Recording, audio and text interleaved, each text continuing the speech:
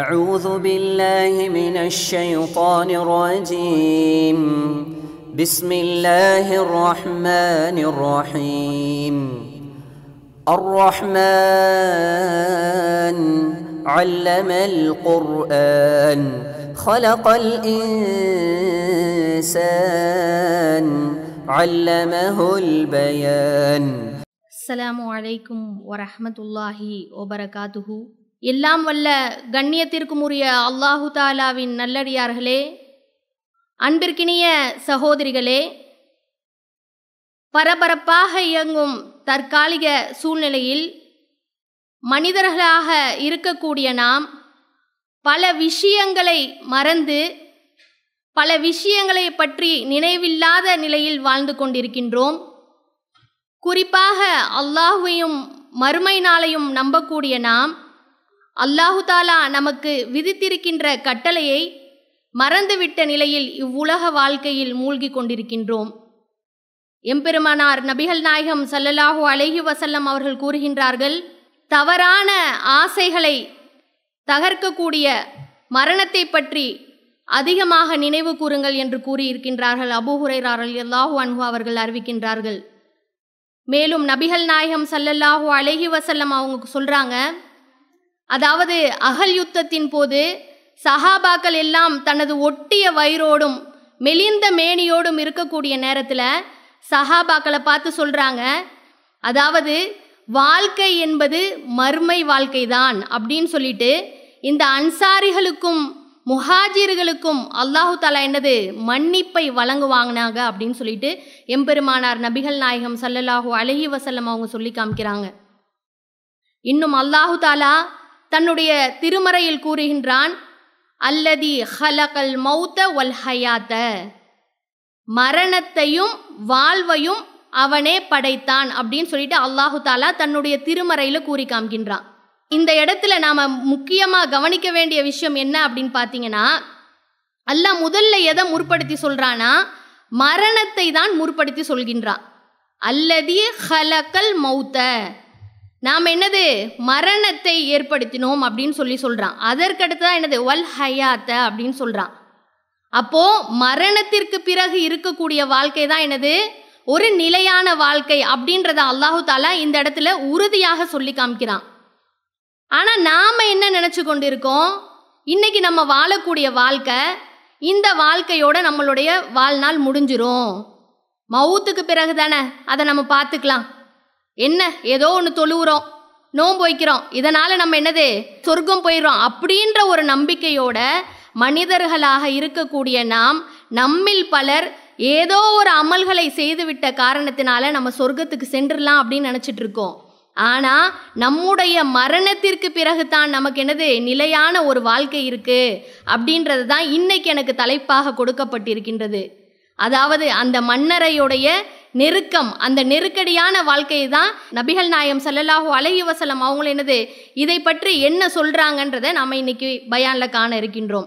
மன்னரை வேதனை, அதாவது ஒரு மனிதன் மரணித்த பிறகு அவனுக்கு இருக்கக்கூடிய வாழ்க்கை தான் என்னது மன்னரை வாழ்க்கை. நாம் இந்த உலகத்தில் வாழ்ந்துட்டோம், வாழ்ந்து முடிச்சுட்டு போயிட்டோம், முடிச்சு போன உடனே நமக்கு இருக்கக்கூடிய வாழ்க்கை தான் மன்னரை வாழ்க்கை. அந்த வாழ்க்கையில் நாம் கபூரில் வைக்கப்பட்ட உடனேயே நம்மளுடைய வாழ்நாள் தொடக்கமாயிருது.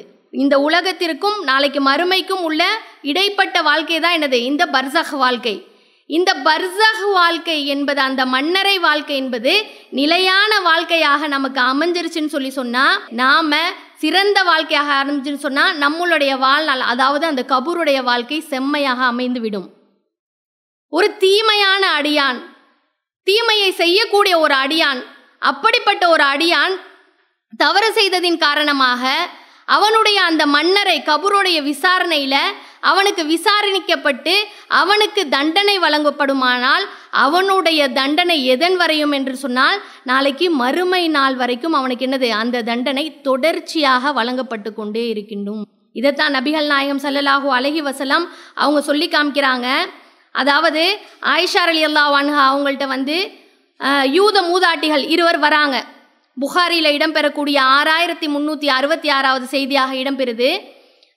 ஆயிஷா ரலியல்லாஹு அன்ஹா அவங்கள்ட்ட வந்து கேட்குறாங்க, மதீன யூத மூதாட்டிகள் கேட்குறாங்க, அவங்க பேசிக்கிறாங்க. அதாவது மண்ணறையில் இருக்கக்கூடியவர்கள் வேதனை செய்யப்படுகின்றார்கள் அப்படின்னு சொல்லிட்டு அந்த மூதாட்டிகள் பேசிக்கிறாங்க.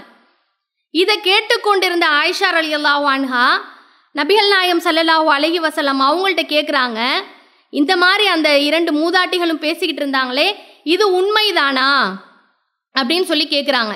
அப்போ நபிகள் நாயகம் ஸல்லல்லாஹு அலைஹி வஸல்லம் அவங்க பதில் உரைக்கிறாங்க. எப்படின்னு சொன்னால், அதாவது மரணத்திற்கு பிறகு ஒருவன் கபூரில் வைத்தவுடன் அவனுக்கு விசாரிக்கப்படும். அதிலிருந்து அவன் நன்மை செய்திருந்தால் அவனுக்கு என்னது, அவனுக்கு வாழ்க்கை சிறப்பாக இருக்கும். இல்லை என்றால் அவனுக்கு அங்கிருந்தே வேதனை ஆரம்பமாகிவிடும் அப்படின்னு சொல்லிட்டு நபிகள் நாயகம் ஸல்லல்லாஹு அலைஹி வஸல்லம் அவர்கள் சொல்லக்கூடிய செய்தி புகாரியில் இடம்பெறுது. இன்னும் அல்லாஹு தாலா சூரத்து தாஹால 124வது வசனத்தில் சொல்கிறான், வமன் ஆகிறத அந்திக்ரி அப்படின்னு சொல்கிறான். எனது போதனையை புறக்கணிப்பவனுக்கு, அவனுக்கு என்னது, நிச்சயமாக போதனையை புறக்கணிப்பவனுக்கு நெருக்கடியான வாழ்க்கை உண்டு அப்படின்னு சொல்லிட்டு அல்லாஹ் தாலா சூரத்து தாஹால சொல்லி காமிக்கின்றான். இன்னைக்கு நம்மளுடைய நிலைமை எப்படி இருக்கு? இறைவனுடைய கட்டளைகளை புறக்கணிக்கூட மக்களாக இருக்கோம்.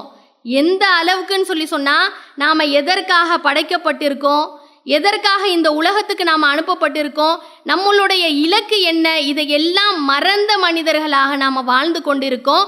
அதைத்தான் அல்லாஹ் என்ன சொல்கிறான், என்னுடைய போதனையை புறக்கணிச்சியா உன்னுடைய வாழ்க்கை நெருக்கடியான வாழ்க்கைன்னு தான் சொல்கிறான்.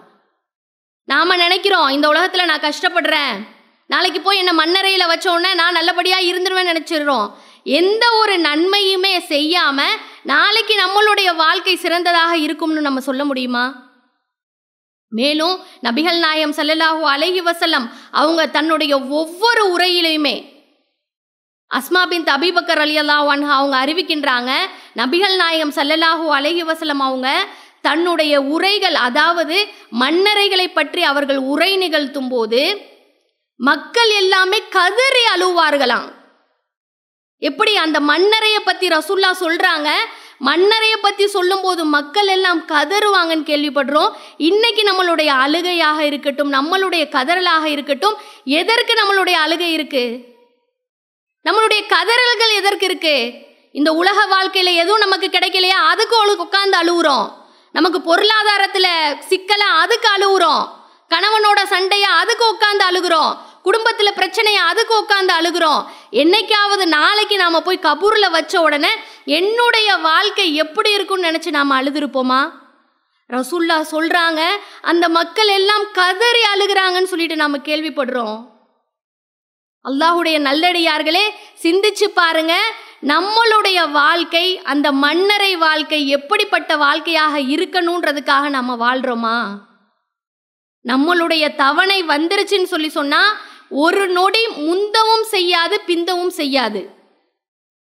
நாம் என்ன நினைக்கிறோம், என்னுடைய வாழ்க்கை இன்னும் கொஞ்ச நாள் நான் வாழுவேன், எனக்கு வயசு என்ன 35 ஆகுது, 25 ஆகுது, 40 ஆகுது, நான் ஒரு 60 வயசு ஆள் வாழ்வேன், ஒரு 80 வயசுனாலும் வாழ்வேன்.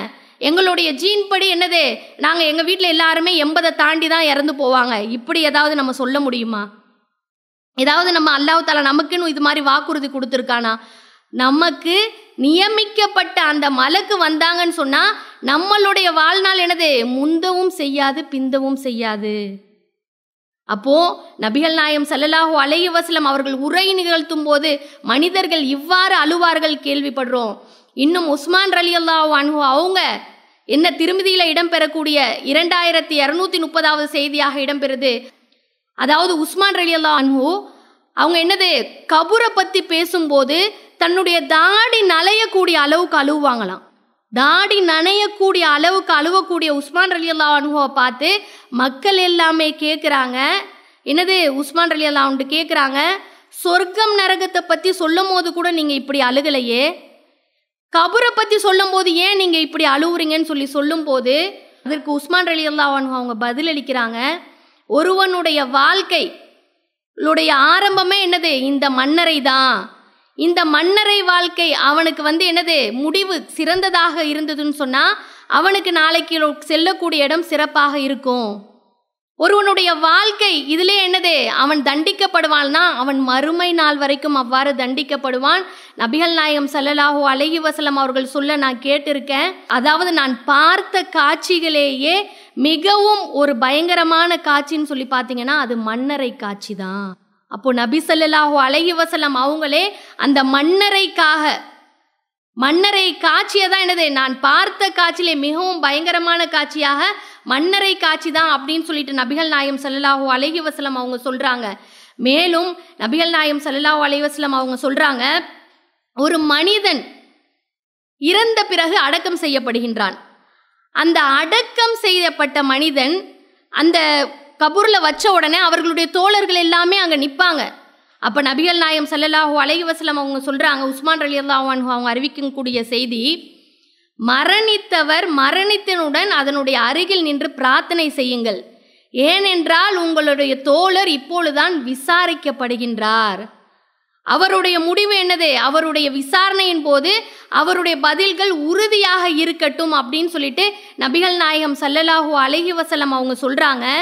அப்போ அந்த அளவுக்கு இன்னைக்கு நாம ஒரு நம்மளுடைய தோழரை கபூர்ல அடக்கம் பண்ணிட்டு வந்தோம்னு சொல்லி சொன்னா எத்தனை பேர் அந்த கபூர் கிட்ட அருகில் நின்று அந்த தோழர்களுக்காக பிரார்த்தனை செஞ்சிருக்காங்க.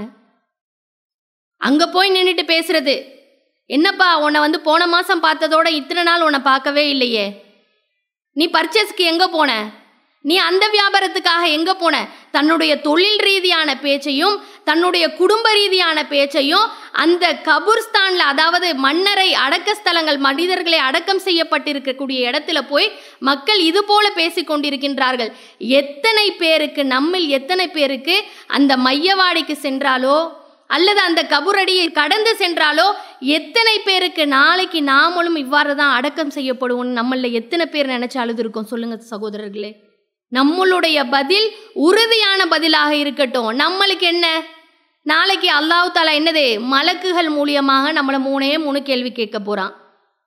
உன்னுடைய இறைவன் யாருன்னு கேட்பான், உன்னுடைய மார்க்கம் என்னன்னு சொல்லி கேட்பான், உன்னுடைய தூதர் யாருன்னு கேட்பான். இதுதானே எல்கேஜி புள்ள கூட இதுக்கு பதில் சொல்லிரும். இப்படி நாம நினைச்சுக்கிட்டு இருக்கோம். அல்லாஹுடைய பிடி மிகவும் ஒரு பயங்கரமான பிடியாக இருக்கும். அதை சிந்திச்சு வாழக்கூடிய மக்களாக இருக்கணும். இன்னும் மேலும் நபி ஸல்லல்லாஹு அலைஹி வஸல்லம் அவங்க சொல்றாங்க, ஒரு அடியான் கபூரில் வைக்கப்பட்டவுடன் அவரிடத்துல என்னது, கருத்த நிறமுடைய நீல கண்களை கொண்ட மலக்குகள் வருவார்கள். மலக்குகள் அவங்க இது போல கேள்வியை கேட்பாங்க. இன்னும் முஹம்மது நபி ஸல்லல்லாஹு அலைஹி வஸல்லம் அவர்களை காமிச்சு இவரை பத்தி நீ என்ன நினைக்கிற, இவர் யாருன்னு சொல்லி கேட்பாங்க. அப்ப நல்ல அடியானாக இருந்தா என்னது, அழகான முறையில் அவன் பதில் சொல்லிடுவான். இதே ஒரு தீமை செய்த அடியானாக இருந்தா அவனுடைய பதில் என்னவாக இருக்கும்னு சொல்லி சொன்னா, உலகத்துல மக்கள் இவரை பத்தி ஏதோ பேசிக்கிட்டு இருந்தாங்க, மற்றபடி எனக்கு எதுவுமே தெரியாதே அப்படின்னு சொல்லிட்டு அந்த மனிதர் சொல்லக்கூடிய பதிலாக இருக்கும். இன்னும் அவனை என்னது, உடனே அந்த மலக்குகள் என்ன செய்வாங்களாம், அந்த பூமிக்கு கட்டளை இடுவார்களாம். இந்த மனிதனுடைய உடலை என்னது, பூமியை நோக்கி கட்டளையிடப்படும், இவர்களை நீ நெருக்குவாயாக அப்படின்னு சொல்லிட்டு கட்டளையிடப்படும். இது திருமதியில 991வது செய்தியாக இடம்பெறுது. ஒரு நெருக்கம். இன்னைக்கு நாம வாழக்கூடிய வாழ்க்கையில ஒரு கூட்ட நெரிசல்ல நம்ம போயிட்டு வந்தனா அந்த நெருக்கத்தை நம்மளால தாங்க முடியுதா? உதாரணத்துக்கு சொல்ல போனா, நம்ம உறங்கக்கூடிய நேரத்துல ஒரு பெட்ஷீட்டை போட்டு நம்ம ஃபுல்லா மூடிட்டு தூங்குறோம். ஒரு 10 நிமிஷம் அல்லது 20 நிமிஷம், அதாவது வெப்பமான காலத்துல ஒரு 10 நிமிஷம் அல்லது 20 நிமிஷம் நம்மளால அப்படிதான் தூங்க முடியும். அதற்கு மேல என்ன ஆயிரும்னு சொல்லி சொன்னா, ஒரு மூச்சு திணறல் மாதிரி, ஒரு மூச்சு முட்டிக்கிட்டு இந்த மாதிரி வந்துடும். அப்போ அல்லாஹ் தாலாவுடைய கட்டளை எதுவாக இருக்கு, முஹம்மது நபியை புறக்கணித்த மனிதனுக்கு அல்லாஹ் தாலா கொடுக்கக்கூடிய கட்டளை அந்த பூமியை நெருக்க வைக்க செய்கின்றான். தாங்க முடியுமா சகோதரர்களை? நினைச்சு பாருங்க. அந்த பூமியோடைய நெருக்கம் நபிகள் நாயகம் ஸல்லல்லாஹு அலைஹி வஸல்லம் அவங்க சொல்றாங்க, எந்த அளவுக்குன்னு சொல்லி சொன்னா, இந்த பூமி யாரையாவது விட்டுரும் அப்படின்னு சொல்லி பார்த்தீங்கன்னு சொன்னா சஅத் அலியை விட்டுருக்கும். சஅத் ரலியல்லாஹு அன்ஹு யாருன்னு சொல்லி பார்த்தீங்கன்னா, நன்மாராயம் சொல்லப்பட்ட சஹாபாக்கள்ல ஒரு சஹாபி. அப்படிப்பட்ட சஹாபியை எல்லாம் என்ன செய்யறான்னா, அந்த பூமியோடைய கட்டளை அவர்களுக்கு நெருக்க செய்யுது. அப்போ எந்த ஒரு மனிதரையும் அந்த பூமி நெருக்காமல் விட்டதில்லை அப்படின்னு சொல்லிட்டு நபிகள் நாயகம் ஸல்லல்லாஹு அலைஹி வஸல்லம் அவங்க சொல்கிறாங்க. மேலும் அன்பிற்கினிய சகோதரிகளே, நாம் இன்னைக்கு வாழ்கிறோம், எவ்வளோ விஷயங்களை உலகத்தோடைய ஆசைகளில் மூழ்கி கொண்டு வாழ்ந்து கொண்டிருக்கோம். மார்க்கத்தை புறக்கணிக்கிறோம். என்ன நமக்கு போதனைகள் சொல்லப்பட்டிருக்கு, என்ன கட்டளைகள் அல்லாஹ் நமக்கு விதிச்சிருக்கான், அது எதையுமே நம்மளுடைய காதில் வாங்கி கொள்றதில்லை. இதை பற்றி நபிகள் நாயகம் ஸல்லல்லாஹு அலைஹி வஸல்லம் அவங்க சொல்கிறாங்க, ஒரு அடியான் என்னது கபூரில் வச்ச உடனேயே அவரிடம் இது மாதிரி மலக்குகள் விசாரிப்பாங்க. விசாரணை முடிந்தவுடன் அவருடைய நிலை என்னவாக இருக்கும் அப்படின்னு சொன்னால், நன்மையான அடியான் பதில் சொல்லியிருந்தா அவன் சொர்க்கத்திற்கு, அதாவது மாலைக்கு மறுமை நாள் வரைக்கும் அவனுடைய நிலை சிறந்ததாக இருக்கும். அப்படி இல்லை அப்படின்னு சொன்னால் அவனுக்கு கட்டளையிடப்படும், அவனுடைய பிடரியில் சுத்தியலாய் வைத்து அடிக்கப்படும். அதனால் என்னது, அவனுடைய தலை சுக்குநூறாக ஆகிடும் அப்படின்னு சொல்லிட்டு சொல்கிறாங்க. இந்த வேதனை எதன் வரையும் சொன்னால் நாளை மறுமை நாள் வரை இவ்வாறு வேதனை கொடுக்கப்படும் அப்படின்னு சொல்லிட்டு அல்லாஹ்வுடைய தூதர் சொல்லி காமிக்கிறாங்க. மேலும் நபிகள் நாயகம் ஸல்லல்லாஹு அலைஹி வஸல்லம் அந்த கபூரை பற்றி, அந்த கபூருடைய அச்சத்தை பற்றி அதிகமான விஷயங்களை சொல்லி காமிக்கிறாங்க. அல்லாஹ்வுடைய நல்லடியார்களே, இன்னைக்கு நாம சொகுசான வாழ்க்கை வாழணும்னு ஆசைப்படுறோம், ஒரு வெப்பத்தை தாங்க மாட்டோம். எல்லாருக்கும் என்ன ஒரு மன கஷ்டம் இப்போ அப்படின்னு பார்த்தா, இவ்வளோ நாள் நோன்பு ஏதோ ஒரு மழை நேரத்தில் ஒரு குளிர் நேரத்தில் வந்துச்சு, இந்த வருஷம் இப்படி ஒரு அக்னி வெயிலில் நோன்பு வந்துருச்சே அப்படின்ற ஒரு கவலை, இந்த வெப்பத்தில் நோன்பு வந்துருச்சேன்னு கவலை. இப்படி நாம் புலம்பக்கூடிய நாம அப்படி அந்த நோம்புலையும் என்னது, இன்னைக்கு ஏசி இல்லாத வீடு இல்லை, ஒரு சில வீடுகளை தவிர ஏசி இல்லாத வீடு இல்லை, 1க்கு 2 ஃபேன் இல்லாத வீடு இல்லை, இப்படி நாம் வாழ்ந்துக்கிட்டு இருக்கோம். ஆனால் நாளைக்கு மறுமையில் கபூரில் நபி ஸல்லல்லாஹு அலைஹி வஸல்லம் அவங்க சொல்கிறாங்க, அந்த தீமையான அடியானுக்கு அல்லாஹ் என்ன செய்வானா, இவனுக்கு நெருப்பாலான ஆடையை அணிவீங்கள்னு சொல்லுவானா. மேலும் அந்த வானத்தில் இருந்து அவனுக்கு என்னன்னு சொன்னால், விருப்பை கொடுங்கள், நரகத்தின் வாசலை இவனை நோக்கி திறந்து விடுங்கள் என்று வானிலிருந்து ஒருவர் கூறுவார்.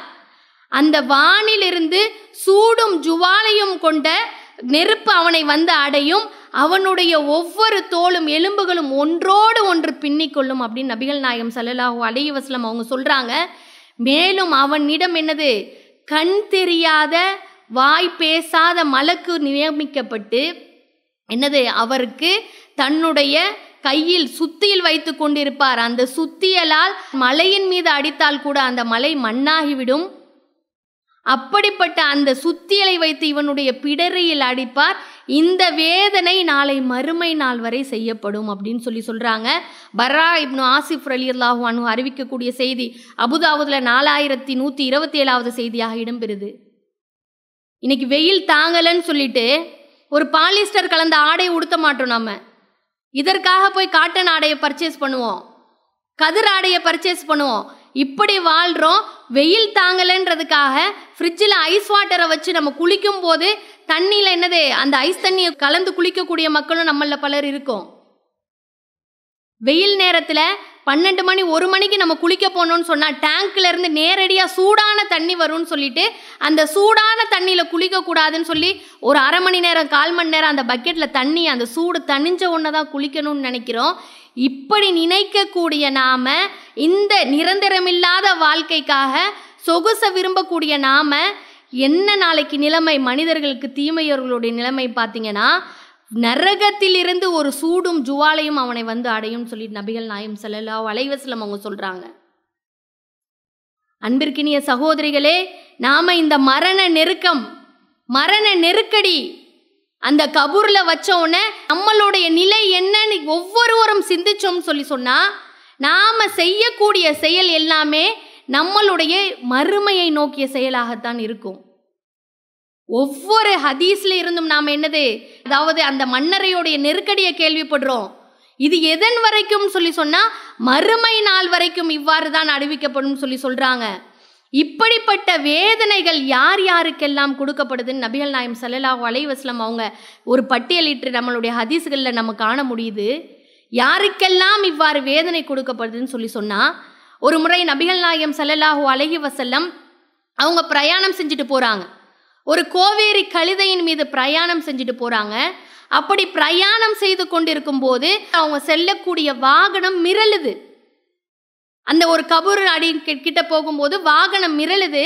அந்த மிரளக்கூடிய நேரத்தில் என்ன அப்படின்னு சொல்கிறாங்கன்னு சொன்னால், இங்கே அடக்கம் செய்யப்பட்டிருக்கின்ற 2 சகோதரர்கள் என்னது மன்னரை வாசிகள் வேதனை செய்யப்படுகிறார்கள். எதன் காரணமாக அவர்கள் வேதனை செய்யப்படுகிறார்கள் அப்படின்னு சொல்லும்போது நபிகள் நாயகம் ஸல்லல்லாஹு அலைஹி வஸல்லம் அவங்க சொல்கிறாங்க, சிறுநீர் கழிக்கும் போது சுத்தம் செய்யாதவர், இன்னொருவர் கோல் சொல்லி திரிந்தவர் அப்படின்னு சொல்லிட்டு நபிகள் நாயகம் ஸல்லல்லாஹு அலைஹி வஸல்லம் அவங்க சொல்கிறாங்க. அப்போது நபிகள் நாயகம் ஸல்லல்லாஹு அந்த இடத்துல இருக்கக்கூடிய ஒரு பேரித்த மட்டையை, ஈரமுள்ள ஒரு பேரித்த மட்டையை 2ஆக பிரித்து அந்த கபூருடைய மேலே புதைச்சி வைக்கிறாங்க, சொருவி வைக்கிறாங்க. அதை பார்த்த சஹாபாக்கள் கேட்குறாங்க, யார் ரசூலுல்லாஹ் எதற்காக இப்படி வைக்கிறீங்கன்னு கேட்கும்போது, இதனுடைய ஈரம் காயும் வரை அவர்கள் வேதனையிலிருந்து காக்கப்படுவார்கள்னு சொல்கிறாங்க. நாம் நினைக்கிறோம் சிறுநீர் கழிக்கிறது சுத்தம் செய்யாதது ஒரு சின்ன விஷயம் தானே நினைக்கிறோம்.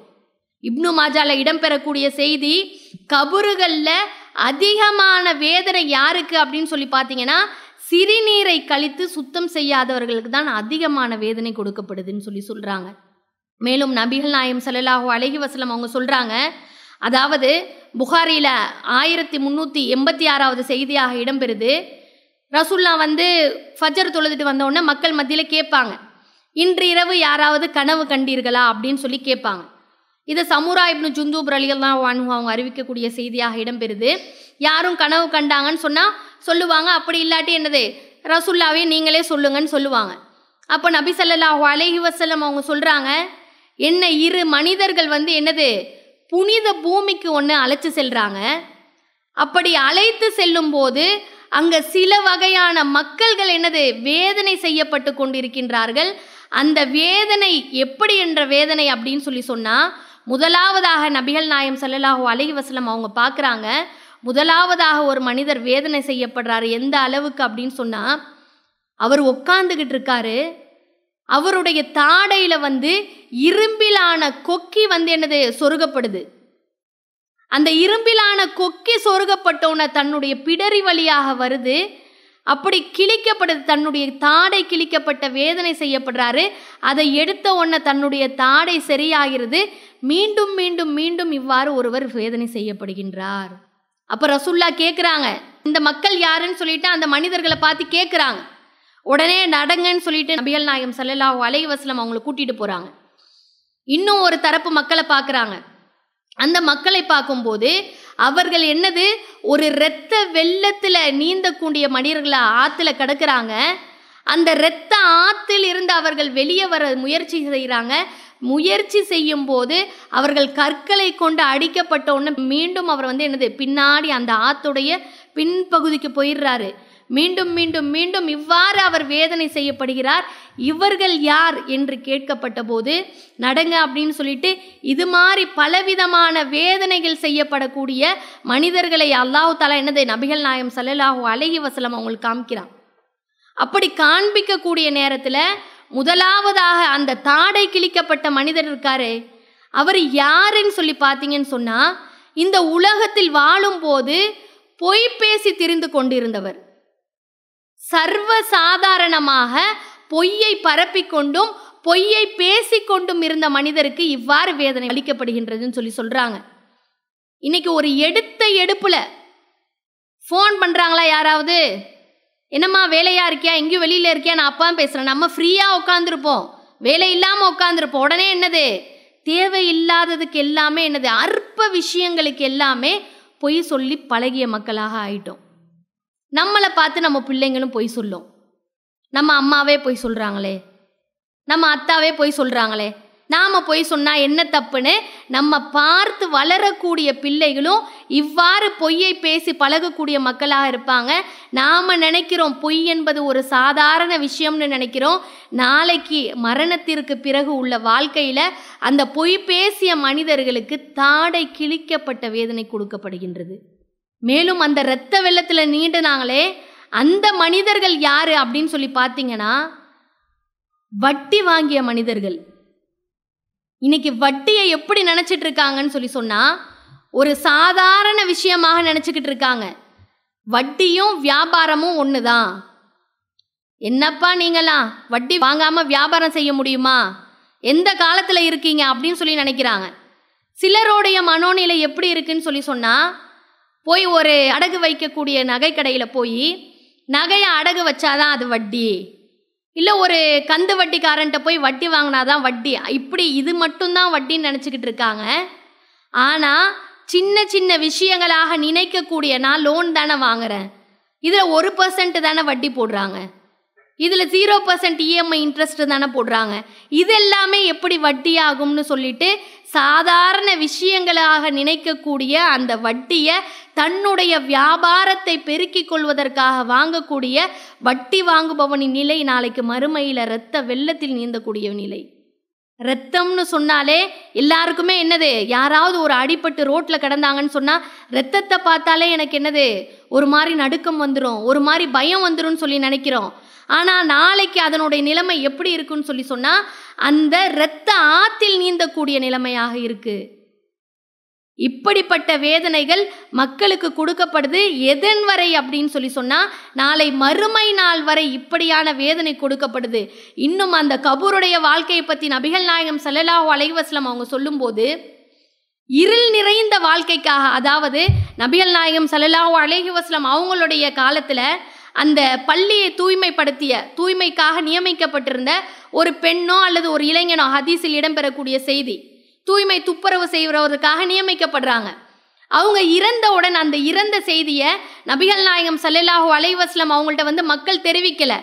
ஒரு துப்புரவு செய்கிறவங்க தானேன்னு சொல்லிட்டு ஒரு அசால்ட்டாக இருந்துட்டாங்க. அவங்கள பார்த்து எங்கே காணோன்னு சொல்லிட்டு நபி ஸல்லல்லாஹு அலைஹி வஸல்லம் அவங்க கேட்டுட்டு உடனே அவருடைய கபூர் எங்கே இருக்குன்னு போய் அவர்களுடைய கபூர் அருகில் இருந்து ரசூல்லா தொழுகை நடத்தி பிரார்த்தனை செய்கிறாங்க. அப்போ என்ன நபிகள் நாயகம் ஸல்லல்லாஹு அலைஹி வஸல்லம் அவங்க சொல்கிறாங்கன்னா, இந்த இருள் நிறைந்த கபூரில் இருந்து அல்லாஹு தாலா என்னது, என்னுடைய தொழுகையின் மூலமாக இவருக்கு வெளிச்சத்தை ஏற்படுத்துவான்னு சொல்லிட்டு ரசூல்லா பிரார்த்தனை செய்கிறாங்க. கபூரை பற்றி சொல்லும்போது இருள் நிறைந்த கபூருன்றாங்க. கரண்ட்டு போயிடுச்சுன்னா ஒரு நிமிஷம் 2 நிமிஷம் நம்மளால் வீட்டில் இருக்க முடியல. நம்மளை வச்சு மண்ணை போட்டுருவாங்களே நாளைக்கு. கபூரில் அடக்கம் பண்ணிட்டு நம்மளுக்கு பாசத்திற்குரிய பிள்ளை, அன்பிற்குரிய தந்தை, இப்படி நம்மளுடைய அருமையான கணவர் எல்லாருமே சேர்ந்து நாளைக்கு நம்மளை கபூரில் அடக்கிட்டு மண்ணை போட்டுட்டு போயிடுவாங்களே. எந்த ஒரு வெளிச்சமும் இருக்காது, ஒரு மூச்சை வெளிப்படுத்த முடியாது. அல்லாஹ் தாலா அந்த கபூரில் பர்சகுடைய வாழ்க்கை ஒரு சிறந்த வாழ்க்கையாக அமைந்தால் மாத்திரம்தான் நம்ம அந்த சந்தோஷத்தை அனுபவிக்க முடியும். மேலும் நபிகள் நாயகம் ஸல்லல்லாஹு அலைஹி வஸல்லம் இந்த கபூருடைய வாழ்க்கைக்காக ஒவ்வொரு தொழுகையிலும் நம்மளை பிரார்த்தனை செய்ய சொல்கிறாங்க. நம்ம ஒவ்வொரு தொழுகையிலும் அத்தஹியாத்துடைய இறுதி இருப்பில் பிரார்த்தனை செய்யணும். அல்லாஹும்ம இன்னி அஊது பிக மின் அஸாபில் கபர். ஒவ்வொரு தொழுகையிலும், ஃபர்லான தொழுகையிலும் சுன்னத்தான தொழுகையிலும் ஒவ்வொரு தொழுகையிலும் பிரார்த்தனை செய்யணும். இதை முஸ்லீமில் 1031வது செய்தியாக இடம்பெறுது. மேலும் நபிகள் நாயகம் ஸல்லல்லாஹு அலைஹி வஸல்லம் அவங்க தொழுகையை முடித்த பிறகும் கபூருடைய வேதனையிலிருந்து பாதுகாப்பு தேட சொல்கிறாங்க. இதை பற்றி சொல்லும்போது இன்னும் மேலும் நபிகள் நாயகம் ஸல்லல்லாஹு அலைஹி வஸல்லம் அவங்க சொல்கிறாங்க, கபூருடைய வேதனை என்பது மசீஹு தஜ்ஜாலுடைய வேதனை, அவனுடைய வேதனைக்கு நெருக்கமான ஒரு வாழ்க்கையாகவும் அவனுடைய நெருக்கடியான வாழ்க்கைக்கு நிகரான ஒரு வாழ்க்கைன்னு சொல்கிறாங்க. அன்பிற்கினிய சகோதரிகளே, நாளை இந்த உலக வாழ்க்கை முடிந்தவுடன் தான் நம்மளுடைய நிரந்தர வாழ்வு ஆரம்பமாக இருக்கின்றது. அந்த நிரந்தர வாழ்வு சிறந்த வாழ்வாக ஆக வேணும் அப்படின்னு சொன்னால் நாம் இந்த உலகத்தில் நன்மை செய்யக்கூடிய அடியாராக வாழ்ந்தோன் சொன்னால் மாத்திரம்தான் நம்மளுடைய வாழ்க்கை சிறந்த வாழ்க்கையாக இருக்க முடியும். அந்த மன்னருடைய வாழ்நாளை சிறந்த வாழ்நாளாக அல்லாஹு தாலா ஆக்கி அருள் புரிவானாக என்று கூறி எனது உரையை முடித்துக் கொள்கின்றேன். அஸ்ஸலாமு அலைக்கும் வரஹ்மத்துல்லாஹி வபரகாத்துஹு.